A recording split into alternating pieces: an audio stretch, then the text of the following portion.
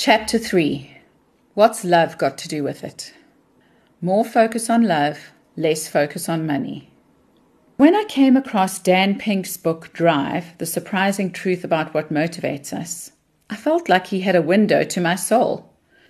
According to Pink, the truth about what motivates us is surprising indeed. It's not money, bonuses, incentives, or actually anything that we see systemically built into the rewards framework of most businesses right now. In fact, our overdependence on these extrinsic rewards does just one thing. It makes us want more extrinsic rewards.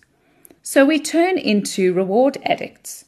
Our addiction to them corrupts our capability to ever become intrinsically motivated. Love is the answer. The word motivation comes from the Latin word amare, meaning to love. The reality is that intrinsic motivation is the only way forward, and it requires 3 conditions in order to flourish. Autonomy, when and how I do my job. Mastery, what I am doing and my striving to continually get better at it. And purpose, why am I doing this at all? So what does this mean for leadership? It means that we need to look for, appreciate, recognize, and most importantly, encourage mastery in the workplace.